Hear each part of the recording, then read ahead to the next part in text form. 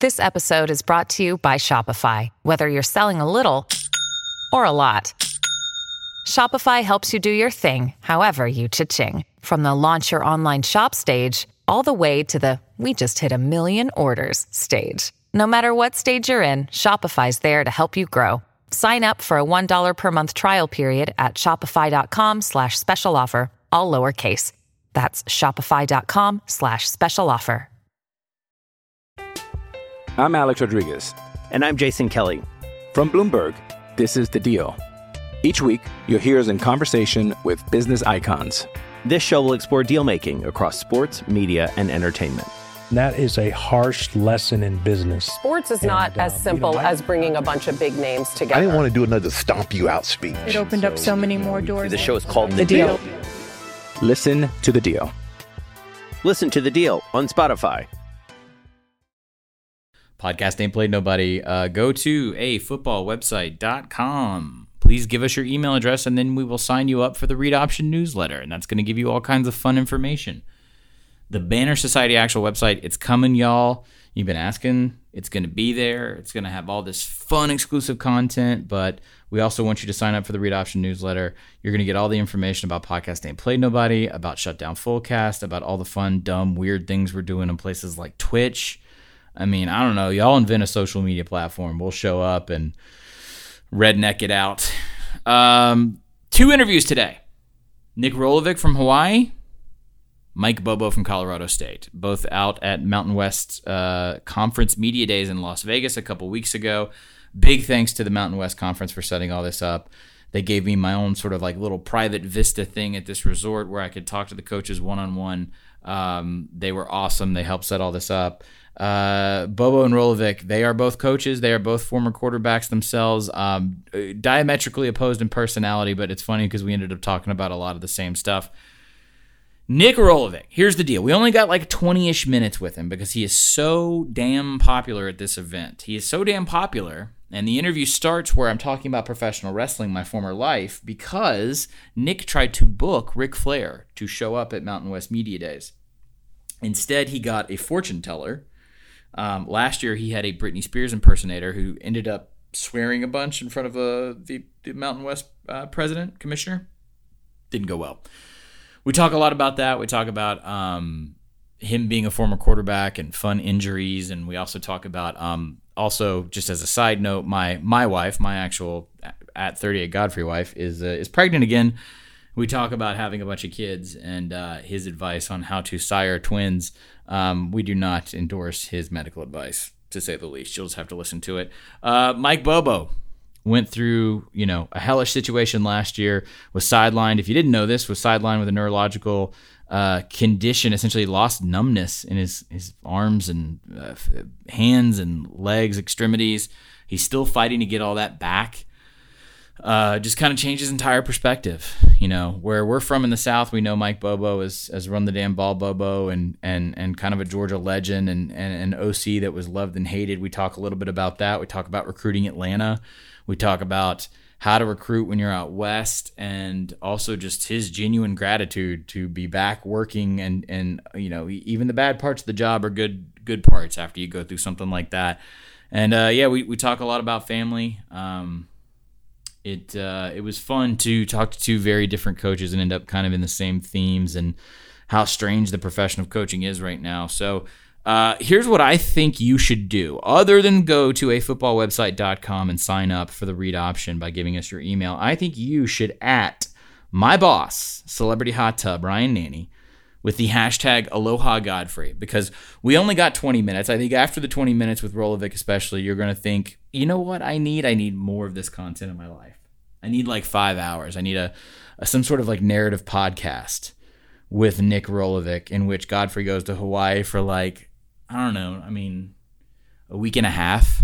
I don't want to be out there too long. I think we probably need that in our travel budget at Banner Society. So all you have to do, at Celebrity Hot Tub, hashtag Aloha Godfrey. I just think it's good for the brand, honestly. That's what we're here to do, is serve you guys. So if you guys demand a Nick Rolovich narrative podcast where I'm in Hawaii for 10 days, then I don't see how we couldn't, honestly.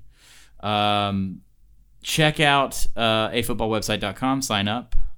Here is Nick Rolovic and Mike Bobo. Thank you for listening. Yeah, I worked in pro wrestling for 4 years. What'd you do there? I did a little bit of everything. TV production. Really? PR. Well, that's I was a awesome. fixer. I would take him around. Kind of like what he does, but you're probably not as big of a problem as pro wrestlers are. Are there problems? They can be. Really? European hotel late at night, yeah. Oh, yeah. Scariest moment of my life was I was young, trying to get a mortgage. Wife and I just got married. Rick is in, I think we're in like the hotel bar of like a Marriott in Cincinnati. Okay. He's bought everyone in the house around multiple times, Really? except he's got nothing on him. So I've got like the standard issue young guy $2,000 credit card. Yeah. It was an interesting night. We negotiated out with some autographs for the bartenders. So yeah, Nate is an interesting cat. Was the fortune teller better or more effective than Brittany? I'm not sure it was better. I think it took a little turn, right? Right. It was a little bit more than just an impersonator. There was something that was more interactive. A lot of people were scared of it. Why? People don't want to know their fortune. There's maybe witchcraft. There's a lot of different beliefs out there. So I thought it was just a little bit different twist. Tell you what, it's getting hard to figure out what to do every year. Right. I feel like you pay Media Days the proper amount of attention and respect. Well, I think it brings attention to the conference. I think the conference deserves maybe not that. At least people are talking about the conference, right? And that's, I think the Mountain West. One day one year I want to not do it, and then see how our media hits are. Then see if it drops down. Yeah. Did you really try and get the monkey from The Hangover? The first year. Yeah. Yeah. No monkey policy. There's like hotel permits, and I was probably a little bit behind, and they're expensive, those monkeys. To put a monkey in a hotel in Vegas. Yeah, there's like live animal permits, and I mean, and it was the monkey from The Hangover. That's the rumor. I don't know if it was the monkey. I think it was a similar monkey. We'll print the legend. Yeah, because that's what everyone was talking about. Okay. Like, he had the monkey from The Hangover. Like you were. Well, I had it lined up. Yeah, but then first off, it was pretty expensive, and then this paperwork, and the hotel had to sign off on it. I didn't have time to get all that done. What is the commissioner or anyone else ever said to you about all this stuff? Is it just like a begrudging smile, or? I don't think they're as comfortable with it. I think they like it because it brings attention. Yeah. But it is a little different. I was a little bit worried last year when Britney Spears, I was actually in an interview, and I said, "Oh, go say hi to the commissioner." I texted her that. She said, "I'm here." I said, "Go say hi to the commissioner." And she walks up and she goes, "Hi, I'm Britney." Drops the B. Gives the old intro. To the commish. And I'm like, oh, God, did this start bad? Look, it's authentic. So I had to go apologize. But he was great. Yeah. He was great. And I think she was a good hit. Do you ever worry about this kind of stuff? Because this environment of coaching is so straight-laced, where guys are always on brand, always on message. There's very little levity anymore. That's fine. And I'm probably not very good at doing that. Yeah. I don't think it hurts anybody what I do. You know? And it's too hard of a job not to have fun. And there are guys who are, I don't know if it works everywhere, but I think it's a nice combination with Hawaii, because I think local people have good humor, like to laugh, like to enjoy. There's not a lot of pretentiousness in the island, so I think all that kind of fits. And you are the reason why everyone's walking around with a pineapple right now. Correct. Correct. Yes. Okay. We brought pineapples this year. I saw the Fresno State players were especially happy with their pineapples. Yeah. Well, I had some extras and I saw them, so we started this 3 years ago, and I emailed all the coaches. I said, "Hey, I'm gonna bring a gift. That's kind of what we do in Hawaii. Everyone bring a gift from your region, and either celebrate." Like Wells gave us all the ice cream from the creamery at Utah State. I mean, there's ways to. We've gotten, wine from San Jose, or different nuts from Fresno. I mean, there's ways to showcase all of our cities at this deal too. Whether it's even microbrews, or I think it was a good opportunity. Now this year I was a little bit busy this summer, so I didn't send out the mass email. But look, Rocky brought a gift, and guys will send gifts, but I think it gave us an opportunity to showcase our cities and our region at a place where the whole media was, and that's kind of why that was the thought process with it. And plus, I think it's a really high level league as far as coaching, in my opinion. I think there's good people in this league, and I think again, it's a little bit different than probably everybody else's media day. There's no group text amongst coaches, is there? No. I can only imagine. Just an email. Just a friendly. Yeah, just a friendly email. Just a friendly hello. You've been around this conference for a while now, and it seems like every year we come in and ask like a lot of really big, bold questions about survival and television kickoff times and just all of this dramatic stuff. But I really could care less about. Yeah, that's what I kind of picked up on. Yeah. That's not anything I either have an opinion on. I don't like to think about it. If something comes in my head, I'll bring it up. But really, we're concentrated on rising Hawaii to a respectable and hopefully a consistent level in the conference. I remember Pat Hill saying we'll play anybody, anywhere, any place, whatever. I mean, that's how you got to look at it. You could be strategic with it. I'm maybe not that smart enough for that. I just like getting guys ready to play football. Everyone wants to armchair quarterback Hawaii though because of the time zone difference, and you're on the island. And everybody's got that's fine. I mean that's good. They're talking about Hawaii football. Yeah. And everyone has their idea of travel, but to me, we're not at a place, and I'm probably not a place in the conference where I should have a real. I don't have all the information to make an educated statement about all of that stuff. I think there's a real dilemma with the TV. I think, and which direction is this going to go? Where's this, have we topped out as far as money and where, all that stuff is, technology catching up. I mean, that's a real conversation. Right. But that's not what I believe I was hired for. I just want to coach football and have fun doing it. And hopefully I'm just, I think we're living in the golden age of coaches. I mean, all the coaches we came up didn't make any near the money, right? Right. They still had a similar impact on kids. So I think we all as coaches should be very, very grateful for our opportunity and time in this game. 150 years, for probably 125 of them, people were doing it because they truly, truly loved the game.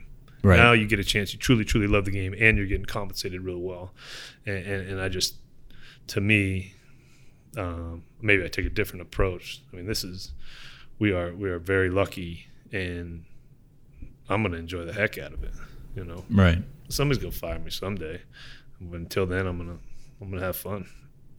Why do you think that prevailing sentiment isn't shared? I mean, why is everybody so stressed? There's a lot of obvious answers to that question, but it's not like, these guys I feel like are all well-rounded human beings in the coaching community, the guys I know privately or with their staff or even with their kids. Most of them are great, Yeah. But then publicly it's this just almost impossible task that you're supposed to be everything to everyone. I think maybe it's because of the money that's at stake, the brand. Some of that. Yeah. It has some of that. You look, that amount of money moving around, and it's coming from somewhere. It's coming from people who probably want answers and real answers. Right. And I can give real answers, but I'm still gonna laugh. I think I like people in general. I think one of the biggest things, I like our ability to have a positive impact on our youth, as I really take joy in that. You see in little kids, you can feel it in their eyes when they meet Cole McDonald, you know what I mean, or Chevin Cordero. I mean, these are big moments in these kids' lives, and right. I try to prepare our guys because there was some time where that happened to them, where either that was someone told them they could be a great football player, or they met one of their idols, or somebody impacted them like that, and this is their opportunity to do it for somebody else. I want to ask about the end of your playing career. Okay. Because you did the tour, man. Yeah. You did it all. I was almost. I didn't do Canada. You didn't do Canada, right? But you did a lot. I did a lot. So I was looking through your bio and it reminded me, Neil Brown was telling me a story about how he knew his life as a wide receiver was over and that maybe coaching was a good idea. He was in an AF2 game as a wide receiver. Oh, he went AF2. He gets pinned up in like the boards that they basically have in hockey and then gets speared in the chest, and he's laying there. And there's like 70 people in the stands. He's looking at the lights and he's like, maybe it's time to go coach. Did you have that? I had one of those. And I wish I could remember the guy's name.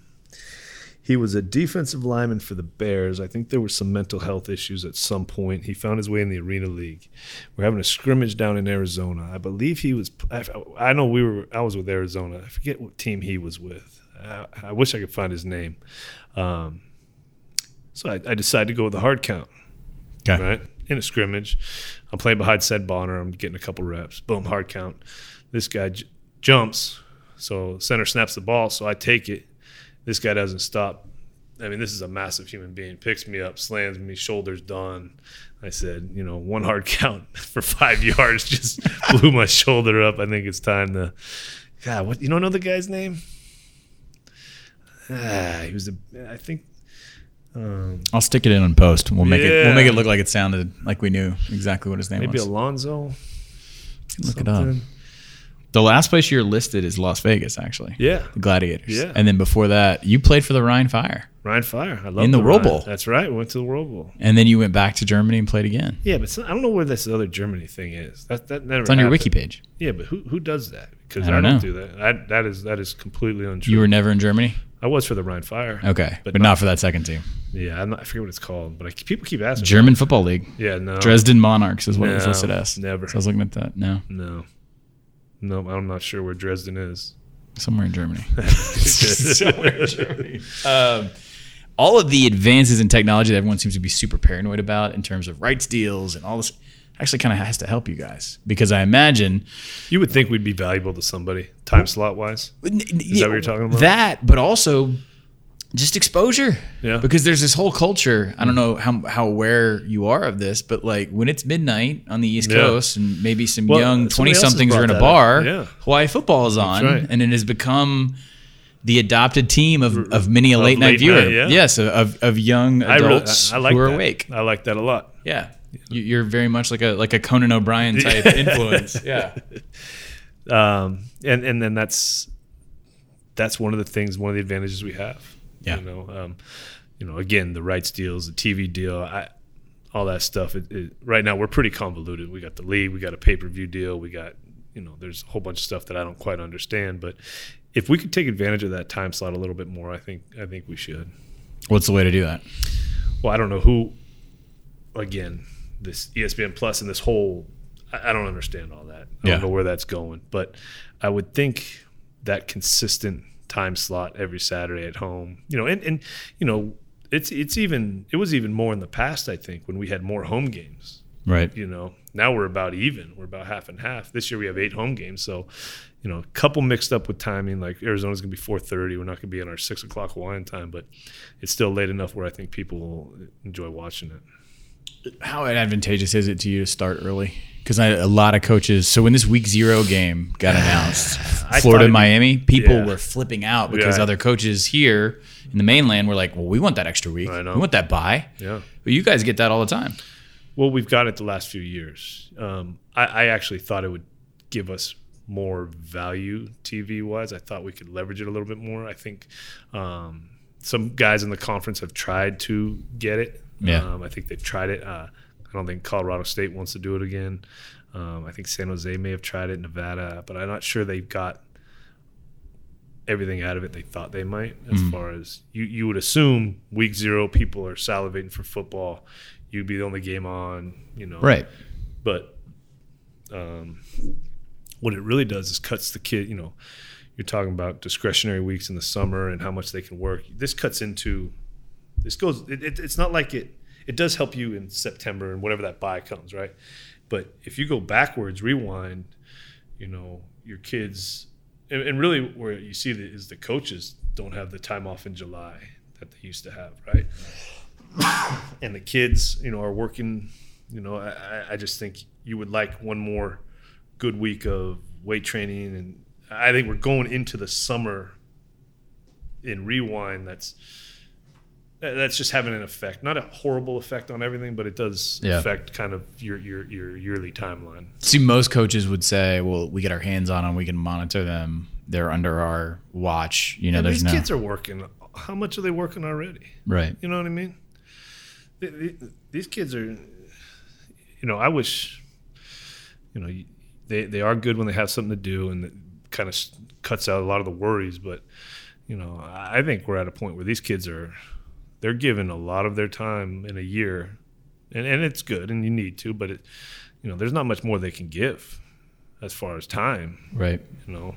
What about coaches though too? Because the new conversation topic, stupid. Some of these assistant coaches, especially, and it really is, it's a byproduct of the Saban era, or at least not even maybe what goes on, but what's represented of this. You work it until the nth degree, no matter what, and then you work it again and again and again, and it's become this 24-hour culture for assistants where, that's sort of the undercurrent of Clemson winning 2 titles, where it's a little bit more of a relaxed atmosphere where guys see their kids, allegedly at least. Yeah, I agree with that. I don't think I'll ever get to that point. I don't know how much. What are you going to do for that long? I mean, in season, if you're getting ready for an opponent, I get it. But what are you going to do in January on a Thursday if you're you probably got an official visit starting soon? I try to take advantage.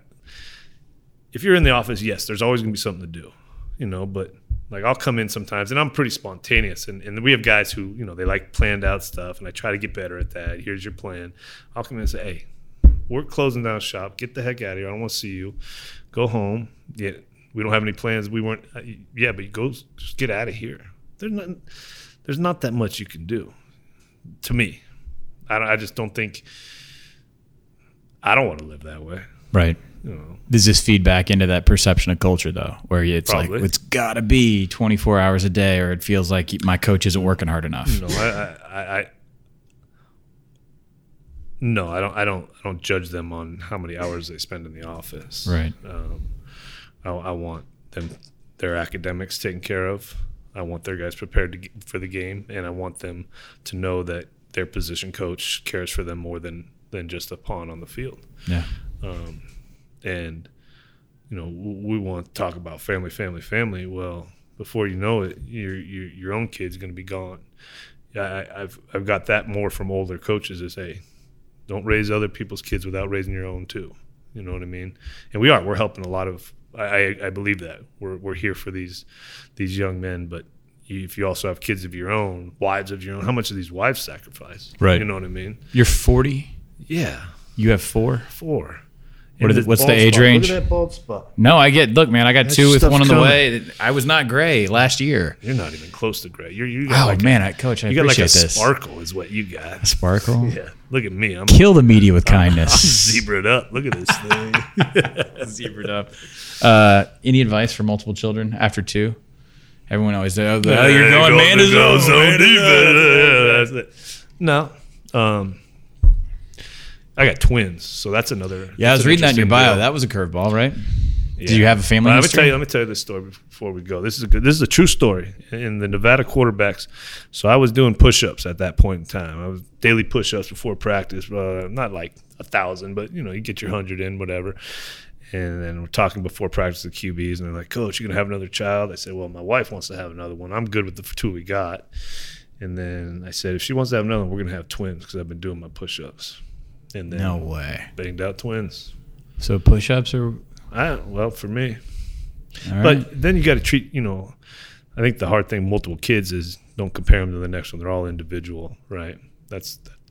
And twins, it's even harder to do that. Push-ups for twins. All right, there you go. Push-ups for twins. You are not a licensed medical doctor. However, if it works, it works. That's right. All right, Nick Rolovich, I appreciate it. All right, thanks, brother. Hey, it's Kaylee Cuoco for Priceline. Ready to go to your happy place for a happy price? Well, why didn't you say so? Just download the Priceline app right now and save up to 60% on hotels. So whether it's Cousin Kevin's Kazoo Concert in Kansas City, go Kevin, or Becky's Bachelorette Bash in Bermuda, you never have to miss a trip ever again. So download the Priceline app today. Your savings are waiting. Go to your happy place for a happy price. Go to your happy price, Priceline. I'm Alex Rodriguez. And I'm Jason Kelly. From Bloomberg, this is The Deal. Each week, you'll hear us in conversation with business icons. This show will explore deal-making across sports, media, and entertainment. That is a harsh lesson in business. Sports is not as simple as bringing a bunch of big names together. I didn't want to do another stomp you out speech. It opened up so many more doors. The show is called The Deal. Listen to The Deal. Listen to The Deal on Spotify. So I'll tee one up for you pretty easy. I know it's easy to recruit to Fort Collins because I live in Nashville. I was talking to some Arkansas alumni last summer. And I said, you guys should make that trip. I'm like, I don't know. I don't really know anything about it. I said, look, I think you're really going to enjoy it. I know it's a good place to recruit to. When you tell an SEC fan base to go somewhere, they lose and they come back and they go, man, it was a really great town. It's a really great time. It is an unbelievable place. It was one of the reasons why, I wanted that job. It's a great place to raise a family. And that's important when you're, recruiting players too. It's a safe environment. It's a college town. I bet I get 90% of the families that come in, they're like, this wasn't what I expected. They think you're going to be in 10 foot of snow year round, and it's just a beautiful town, beautiful campus, great place to go to school, great place to live. What how often do you feel like you lean on the South in terms of recruiting? I'd say a lot. We recruit to 4 big states that everybody recruit: California, Texas, Georgia, Florida. But recruiting's about relationships too, and I have a lot of ties and a lot of relationships in the South. And Atlanta's kind of a melting pot. A lot of those kids grew up there. They're not necessarily, want to stay home. They've traveled their whole lives, and they might have ended up there. And then, to be honest, kids travel nowadays. And then we're on TV every week, just like everybody else. So I think that's kind of changed recruiting too, where before it was, I got to go where I can see my son play, and now you can see him every week on TV. So, but it's definitely a big recruiting base for us. I think we have, over 30 guys from the Southeast on our team. Was Atlanta ever anybody's town? I don't think it ever was anybody's town. Everybody, you got to keep the in-state talent at home. But it's tough. You go down to South Georgia, and that's a little bit different there. But Atlanta has always been, it's kind of up for grabs. Kid might be the best player in the state, and he might have lived there, just his high school years, or his whole family. They really don't have ties to that state. So it's it's a hard place to recruit. That's why everybody flies into Atlanta to recruit. Absolutely. Is it different than like a Dallas, Houston, San Antonio, in that you still have, usually when you look at the state of Texas and recruiting at the top, you'll always see UT, A&M, OU maybe, and then everybody kind of rushes in. But Atlanta, and you were at Georgia for so long, Atlanta really feels like it can go any There's direction. No question. You recruit Texas, and we recruit Texas hard, but it's a little harder to make inroads in Texas if you're not from Texas. If you don't have some kind of history there as a high school coach, or it's their guys mostly go to Texas schools. Now, there's a lot of them in that state. It's a huge state. Where at Atlanta, not just the players, but their coaches. That Georgia pays well for coaches and teachers, and so it's not a coach that actually went to the University of Georgia. He might be a graduate from some school across the country. Right. He's not necessarily from the state and grew up liking Georgia. So you have to, it's a little bit different ways to make inroads. But Texas is more, we're going to take care of our boys from Texas. Where Atlanta's kind of anybody's ball game. So it's a little bit more like California in that respect. I would say so, and a little bit like South Florida. Even South Florida, most of the coaches and stuff are from South Florida, but kids will leave South Florida. And California the same way. I'd put Georgia, California, and Florida. The kids will leave. Where Texas, they tend to more stay home. What do you? How do you evaluate a place like Denver that is growing year by year in terms of football? I'd love for there'd be over 100 Division I kids in the state of Colorado, right? And then you just you're driving to those kids, and unfortunately there's been 10 to 15. Every year since I've been the head coach at Colorado State, but I do think it's improved. Each year you see a growth in a number of kids that are going, and that's because of the population that's growing in Denver and outside of Denver. So I think as that happens, football will continue to grow, and you'll get more and more players. But there are more and more people recruiting in the state of Colorado now than there were when I first took the job.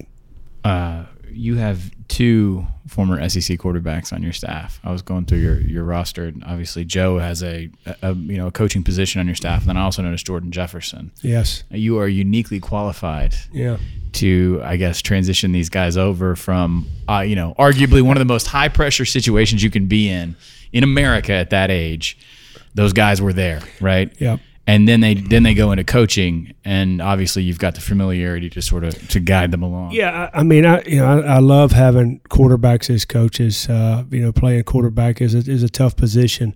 There's a lot of pressure, and they know how to deal with that pressure, having dealt with it in probably the most passionate fan base, in the United States and in the SEC. And they've had their ups and downs, both of those guys, and were able to, fight through it and be successful. And anytime you're dealing with players, not necessarily the quarterback position, but kids go through so much. And when they're going through something, they think they're the only ones in the world going through something tough. And then to have real life experiences from Joe Cox or Jordan Jefferson, hey, this is what I went through, whether it's football or not, but these are 2 guys that played. They can Google them and see them, but when they have a bad game, they're able to tell them about when they had a bad game and how they handled it and what they did to handle the pressure. So I think that's great. A little bit more believable for them to see Jordan Jefferson. Yes, it is. And it's all about, sometimes when a kid makes mistakes and you're able, you talk about your experiences, even as a head coach, kid walks in the door and, he talks about mistakes he made, and then you're able to open up and say, hey, well, this is what I did in college too. I think that helps young men. And then now we got 2 young coaches in Cox and Jefferson. They're able to talk about their experiences in college and their experiences playing. So that's very helpful when kids are dealing with stuff. It's not just about football, it's about everything. Do you still have that categorized in your mind from your playing days? Every quarterback I talk to always talks about it's almost like being a pitcher. If you throw 90, 100 pitches in a game, you remember the 3 or 4. Yeah, I do. I'm always the guy. I remember Joe Cox always gets on to me. He says, you always talk about the 3 or 4 bad plays, every time we're watching cut-ups or, about this practice play when this happened. Because, you're trying to be, a perfectionist. Even when you played, you remember some of the good stuff. You usually remember the locker room and stuff like that when you win. But you remember those plays that didn't go that well in a game when you're a quarterback. And, I think it's in the same way for me coaching. Man, I tend to do that with my players all the time since I've been coaching. And it's a way to learn from. I don't try to do it to be negative, but I point out, hey, this is what happened in this game, and I did this or you did that 2 years ago. Remember in practice, so I tend to remember all the bad things. It's just a matter of perspective, really, though. Yeah, I think so. Yeah. I think so. It's how, it's kind of how I coach, and you remember the things, why things weren't successful, and what should you have done, that would have helped it be successful, that play, whether it was you as a player or you as a coach, and you try to learn from those experiences when you I guess fail. I think there's, when there's a chance to learn through failure, and I always tell my guys success is on the other side of failure if you accept it and learn from it. So because of everything that you've gone through, and especially coming off of last year, I imagine you're probably not – it's not that you're not fired up to be here or anything, but you probably knew ahead of time what you were stepping into in terms of questions you'd be asked, perspective you're at. And football's a weird sport in that you have 10 months of a single narrative. You can't do anything to change that narrative for 10 months, but you talk about it for 10 months. You've been an offensive coordinator, you've been a quarterback, you know this. Yep. Psychologically, that's got to wear not only on you but on your kids. Yeah, it does. It does wear on you. It does wear on you. No matter what you say, and hey, I don't read that stuff. I don't hear. Whether it's good or bad, that stuff's out there. You got to try to ignore the noise, so to speak, and you have to take a good look at your program and be critical of yourself. But at the same time, you got to believe in what you're doing. And you can't change the narrative right now, like you talked about. All you can do is prepare yourself for what you're about to get into this fall, and that's been the big message, with our kids and how we work. And that's one thing we can't control is what we work and what we do on a daily basis. And the only thing that's going to change the narrative is our performance. We can get up there and say this or say that, and promise we're going to do this or that. At the end of the day, it's work, like anything. You got to get up and go to work. Tell me a little bit about Edge. Edge is a mantra that we've had for like 3 years. And coming off this last season, my number one goal was to do we really know what this means? Are we really living up to this standard? And it is an acronym, right? It's an acronym. Okay. And I didn't think we were, and that's from coaches on down, everybody in the program. And it was, hey, we're gonna talk about this acronym. We're gonna live it on a daily basis, and it stands for effort, discipline, gratitude, excuse free. And it's something we can hold each other accountable to. Player to player, player to coach, coach to player, coach to coach. Now, some player might not, he sit there and he can't hold a guy accountable for, he's an offensive lineman. Hey, you should have took a 6-inch step instead of a drop step or a corner. They might not understand that, but they can understand if, effort, we're giving 100% effort all the time. Are we being disciplined in everything we do? Are we being grateful for what we have? And that's more of locker rooms talk. Got your locker room lawyers that always want to complain about everything. We can hold each other accountable that, hey, we don't, and then no excuses. Don't make an excuse. I tell our kids, one person wants to make excuses for you, your parents, because you're their child. And then the other people is coaches. Coaches love to make excuses for their players at their position, and that's a big message to my coaches. I don't want an excuse. If we live by these things on a daily basis, we can hold each other accountable. We feel like it could give us an edge in a ball game in the fourth quarter. So the gratitude part, you probably, I assume, have changed a little bit of perspective, or maybe just increased on gratitude with everything you've been through in the last year. That's a great point. I never forget. I get out of the hospital, and it may have been a couple of days after. My dad's in town and driving me to work, and just seeing people walk. I could hardly walk at that time, but seeing people just walk down the street, I'm like, well, I took that for granted. I took the ability to walk for granted. And I dealt with some stuff last year, but there's so many people that are dealing with much more than I'm dealing with, life-threatening stuff. And just to be able to get back and do what I love, very, very grateful for that, and put kind of things in perspective of what we get to do on a daily basis and not take it for granted. Were you able to do anything in terms of, obviously you want to be there? Yeah. I mean, this is an aggressive profession, and head coaches take on almost an impossible amount of daily tasks, right? But were you able to do anything from an administrative capacity while you were out? No, not really. Not from administrative. Our athletic director kind of handled all that from administrative, and early on, I'm trying to get film for the football's part, and it just, I ended up getting moved to Denver. It was basically, we got to figure out what's wrong. Get on the right track to get healthy. And, it was tough. Even when I came back, I was not 100%. And there were times I'd had, I could really only handle probably the administrative stuff and the football stuff that I was heavily involved with. I just did not have the physical strength to do that at that time. Mm-hmm. But over the year, got better and better. And it's one of those things, it's a slow process.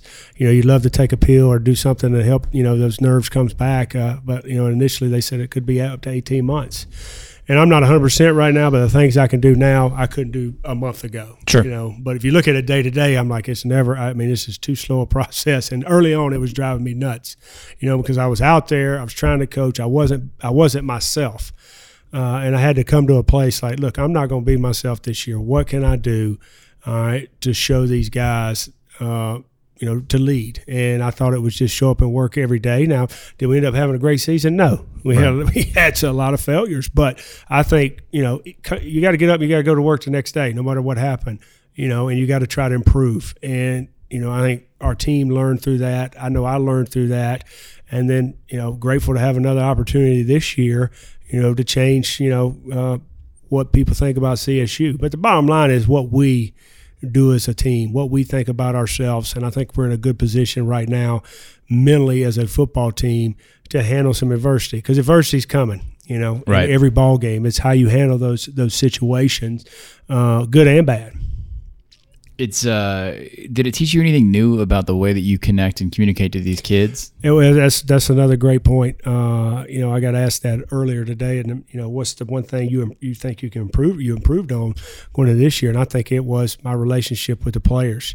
Because more and more guys would come up to me and how you feeling, coach, and it gave me an opportunity to talk to them about other things besides football.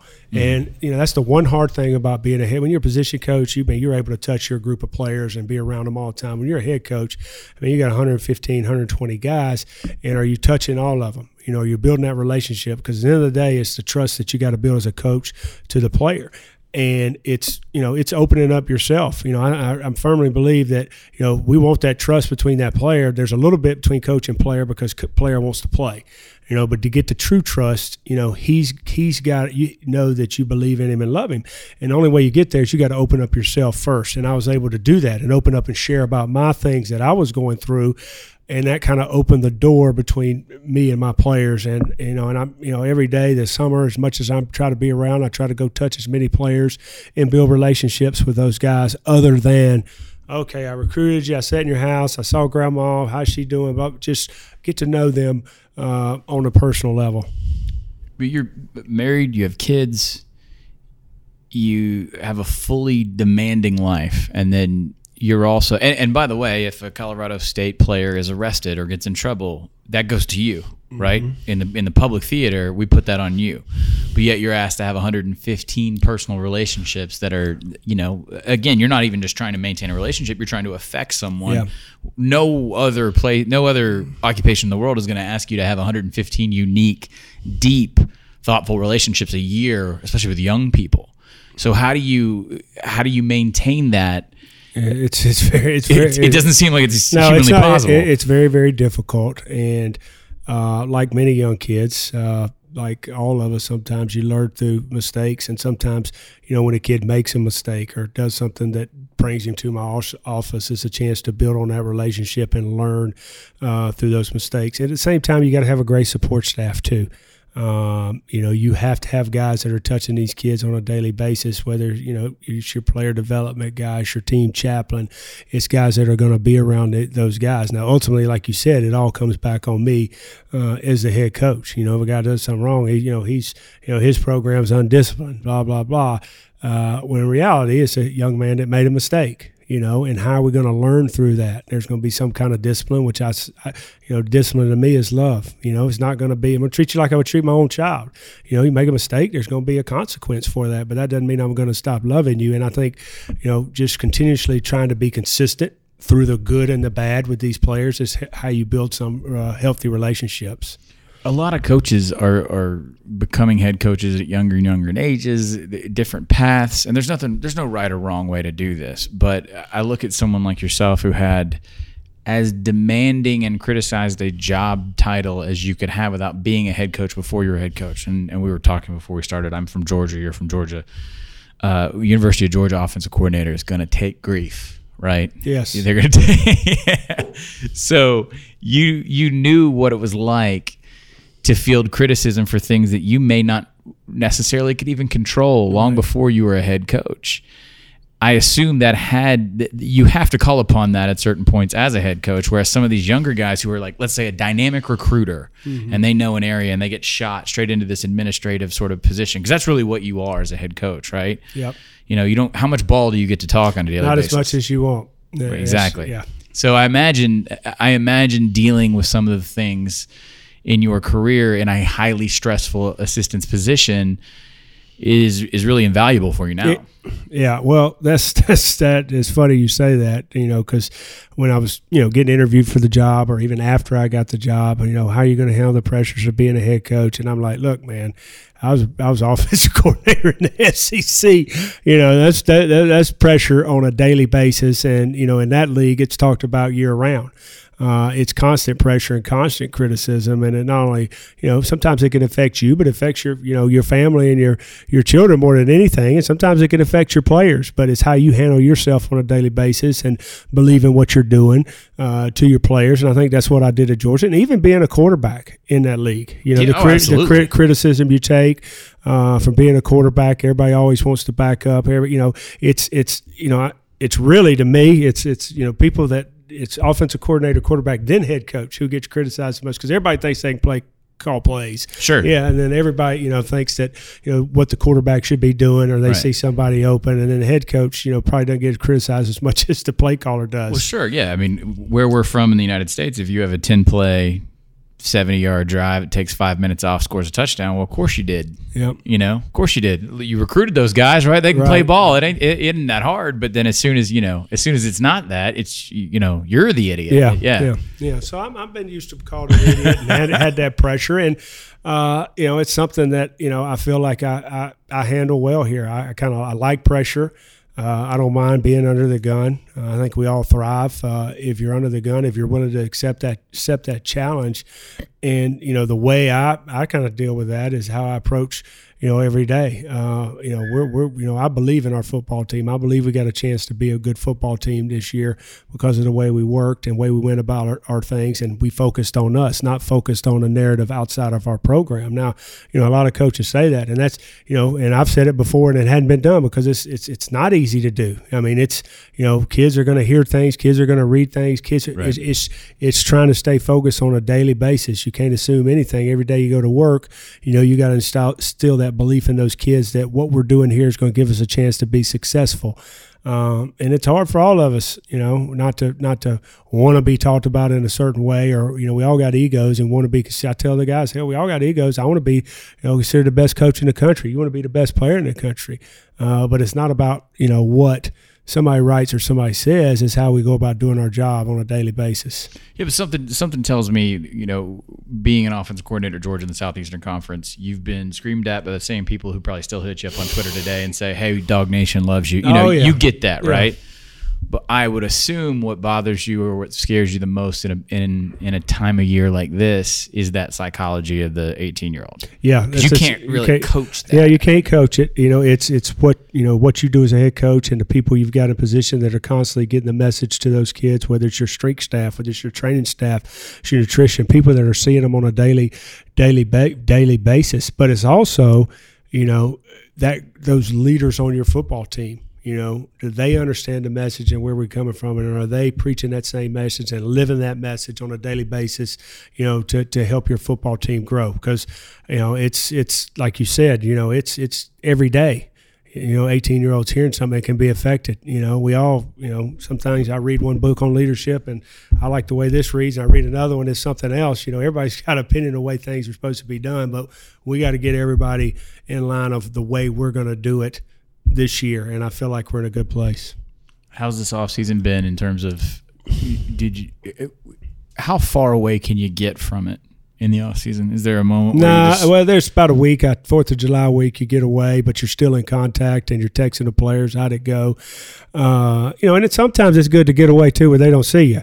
Right. They need a break from coaches all the time, and you've kind of gotten a year round now. Everybody's in summer school. Everybody's, they need a little bit of a breather at the same time. But this offseason's been great. There's been a challenge to our program when we came back in January, and it was something that was extremely hard. I did not think we were a tough football team last year. I thought we needed to get tougher physically and mentally. So it was challenging the spring semester. We had accountability teams, and it went so well. We're doing it in the summer, and the kids have bought in to that, where it allows you to kind of step away and let your leaders lead. You got to have confidence in them. You're probably going to hear Coach say all the time, I got to have a player-led team instead of a coach-led team. Yeah, all the time. All the time. All right, well, what are you doing to give those guys a platform to lead? Mm-hmm. Where it's, and I feel like we've done that this year. I feel like we're in a good place now. Summer was hard, camp will be hard, but how are we going? A true test is when we react to that adversity in ball games, when the band's playing and you're out there by yourself. How are you going to react? How are we going to react as coaches on the sideline when things don't go well? And that's the mindset that we've tried to have this year. We're not going to be tougher and stronger because of what we did in the weight room, but we're going to be mentally tougher because of that we put ourselves in the fourth quarter every day. Is there a way to know that that's happening? Is there some sort of sign in all that chaos in the offseason where you think, oh, okay? A sign that we had, I had the other day, morning workouts, and I'm out there watching them run, and then guys that didn't make a certain time called them up, and they had up downs, and then there was one individual that had a bad morning, and called him up, and he had, it was maybe 30-something plus up downs that he had to do. And when he does them, the whole team does them in a big circle. And the kids did not gripe or did not complain. They all came together, especially the skill guys, and got right in the middle and did them as fast as I've ever seen anybody do it. And it was like, all right, it doesn't matter how many we got. We're going to do it. And that was an example of, hey, we're not bitching and we're not complaining about what we got to do. We're just going to do it. You know, we got personal foul in the game. We got off sides of the game. We got to line up and play the next play. And that wasn't me. I'm just sitting there watching. I didn't say a word. And the kids stepped. It doesn't matter. We're going to do them. And that was pretty impressive to me. That was a sign. But then, we got to continue to do that. They're going to be tougher things than doing 30 up downs that are going to happen this year. Yeah, that's pretty apt. That's pretty apt for you. I mean, considering everything that's gone on in the last year, I assume if there is a part of the job you dislike the most, you're probably pretty happy to be doing it right now. No, I'm ecstatic. I'm ecstatic to be able to do what I'm doing, and I'm ecstatic for these young kids. They got a chip on their shoulder, and it's not just about me. It's getting our program where we all want it to be, and I'm a part of that, and I'm in charge of that, and I want to represent Colorado State the right way. I want when our fans turn on the tape, they see turn on the tape. When they come to the game, they're proud of what they saw. Guys playing their tails off, and I'm excited to get this. It's been a long time because we played Thanksgiving Day. Air Force didn't go to a bowl game. But I got divorced because I was at home so long.